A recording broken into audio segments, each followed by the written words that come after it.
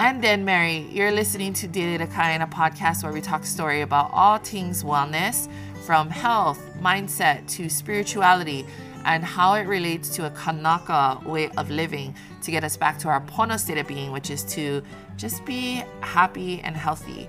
I am your host, Kay Hao Paulo, a native Hawaiian lifestyle coach, founder of Mata Earth over on Instagram, and your wellness bestie. This is episode 24, Thoughts Equal Reality, and today we're going to look at one of my favorite quotes by Buddha, which is, what you think you become. Now I know what you're thinking, oh great, another podcast about mindfulness and positive thinking. How original, okay, how? But trust me, this episode is going to be as fresh as one ripe papaya straight from your grandmother's tree. We're going to explore how this quote relates to Hawaiian mana'o. So grab a cup of noni, get ready for learn how to manifest the Oiloa version of yourself. We'll be talking about iconic Hawaiians from our history who've embodied this quote. And then I will also be sharing tips that aren't very common on how you can apply it to your daily life. Mahalo for tuning in, and let's get started. So the inspo behind today's Tita proverb over on Mata Earth comes from the quote, what you think you become. It's a famous quote by Buddha that I think a lot of you have heard before, but have you really thought about what it actually means and how it applies to your life? Because here's the deal. Our thoughts have power.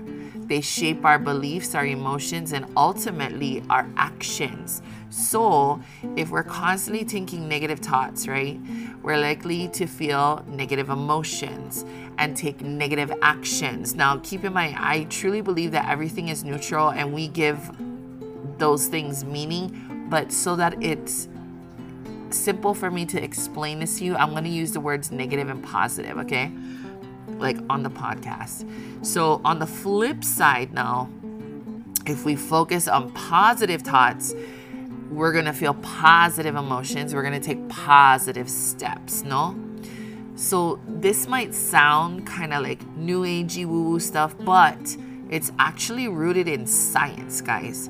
Our brains are wired to seek out evidence that supports our beliefs. So if we believe that we are capable, we're worthy, we're deserving of success, we're more likely to notice opportunities and take action towards those things, right? Whatever the goal is. So how does this relate to Hawaiian mana'o, or our history, or people in our history? Well, the olelo no'eo, ikawama mua kawama hope, which means that the future is found in the past. So in other words, we can learn from our ancestors and the wisdom that they left behind to create a better future for ourselves.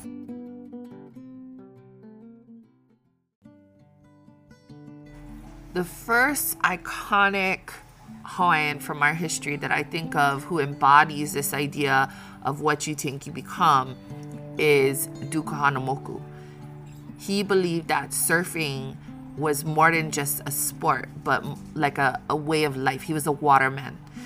And he believed that it could unite people from all over the world. And this positive mindset, this love for the ocean, not only led him to become a multiple Olympic gold medalist, but also a cultural ambassador for Hawaii. So the next time you catch yourself in a negative thought spiral, remember that you have the power to change those thoughts, yeah? Which ultimately is going to change your reality because, like Buddha said, what you think you become. And just like Uncle Duke Kahanamoku has shown us, our thoughts have the power to shape our lives and the world that is around us.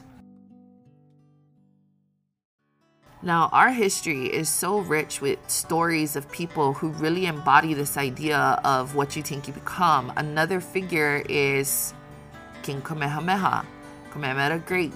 legend has it that when Kamehameha was born, Halley's Comet was seen in the sky. And Hawaiians believed that things like that were ho'ailona. They were of great importance. It was a sign.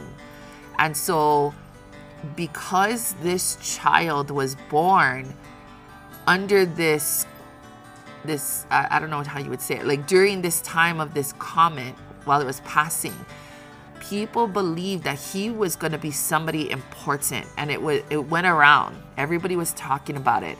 He was destined for greatness.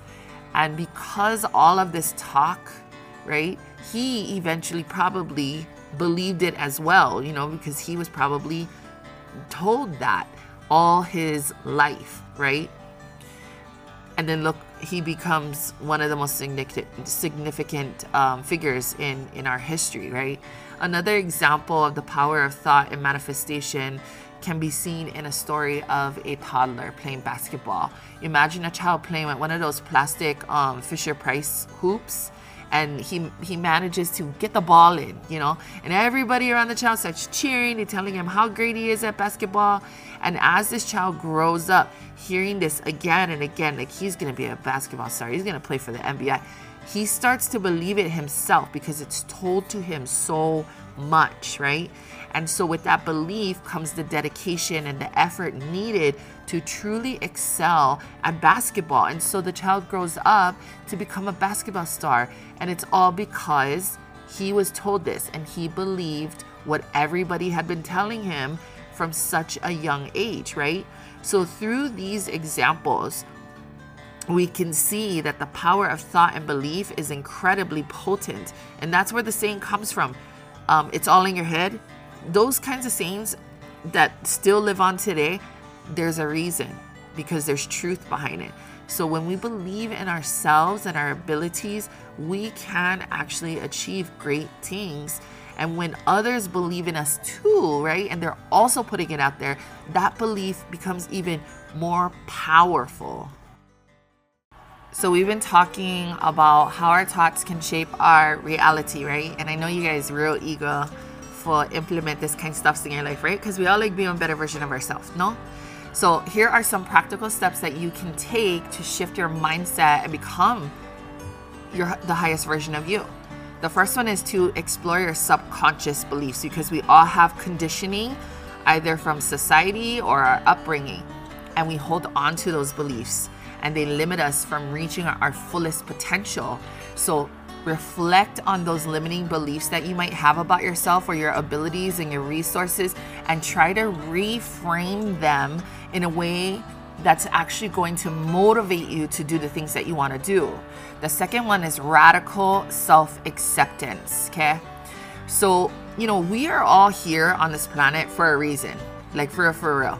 Like, you are unique, you are special just by being who you are.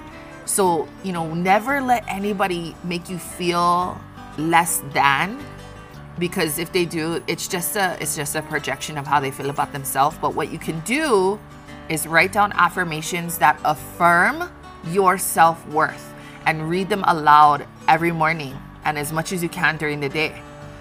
The third is to cultivate a growth mindset. Rather than seeing setbacks as failures, try to see them as opportunities for growth and learning. And this can help you approach challenges with a very different mindset, a healthier outlook, and a resilient mindset, okay? Fourth is to practice visualization. Again, going back on, oh yeah, that's kind of woo-woo, but I promise you, if you just give it a try, you would see the shifts happen in your life. So, try visualizing you achieving the things that you want to do, living the life that you want to live, and really embody those feelings that are associated with the visualization. The way that you can do this is through music. Listening to like classical or whatever type of music that really moves you and it's uplifting and it gets you emotional. For me, it's like classical music. Because what that does is your emotions are now attached to it, right? And what is emotion? Emotion is energy in motion. So you're putting that energy into motion, and you're going to see some major shifts when you try that.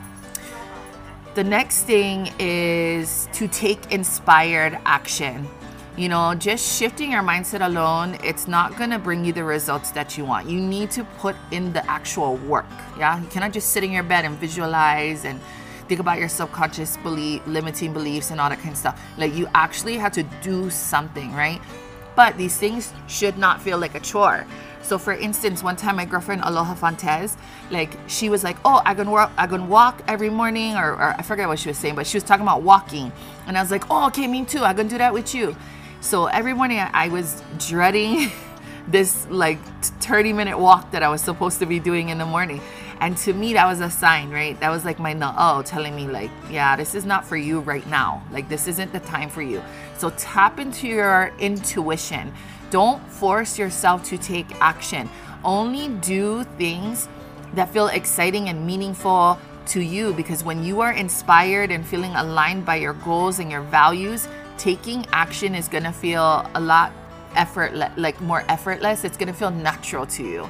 So listen to your na'o. That's your gut. Your intestines is literally what na'o means if you don't know Hawaiian language. And take inspired action towards creating the life you want in that way. And then last but not least is practicing non-attachment. You know, sometimes we hold on to things or situations so tightly that, like, we cannot imagine our life without it, right? But clinging on to these things can actually create suffering when they actually disappear or leave your life or change. So try to let go of things that don't really serve you anymore. This could mean like donating your clothes that you don't wear, giving away possessions that you don't need or you don't use, or letting go of toxic relationships that like just don't feel good to you. Because when you release these attachments to these things, you actually create space for new and positive experiences to come into your life. And so something like me, like, it's April, and so I was like, okay, I gotta start, going through my closet and getting rid of all these clothes that I'm not gonna wear anymore because they don't fit me, because I've lost 20 pounds. And I didn't want to do that because I was like, well, what if I lose weight, or what if I gain the weight back, I'm not gonna have clothes. But it's been, I don't know, since November, and I haven't gained the weight yet, so I finally was like, okay, I'm gonna let these things go, and I was able to like buy new clothes that I actually want to wear, and so anyway, and I'm not using all this old stuff, but it made room for me to get new stuff, so there you have it, you guys. Start implementing these things into your daily routine and watch your mindset and your reality transform. Big mahalo for tuning in to today's episode of Daily to Kind. We explored the profound concept that what you think, you become, and how your thoughts can shape your reality. And I hope that this episode has left you feeling inspired and motivated to use the power of your thoughts to improve your life. And now you have a step-by-step process on what you can do. And remember, it's not always easy to control your thoughts, but by practicing mindfulness, being much more intentional, and using positive visualization exercises, you can harness the power of your mind to manifest whatever it is that you want. And if you have any thoughts or feedback on today's episode, I would love to hear from you. You can reach out to me on social media. And if you enjoyed this episode, please consider leaving a review and subscribing to Daily to Kind on your favorite podcast platform. Mahalo for listening. And until next time, ahui ho.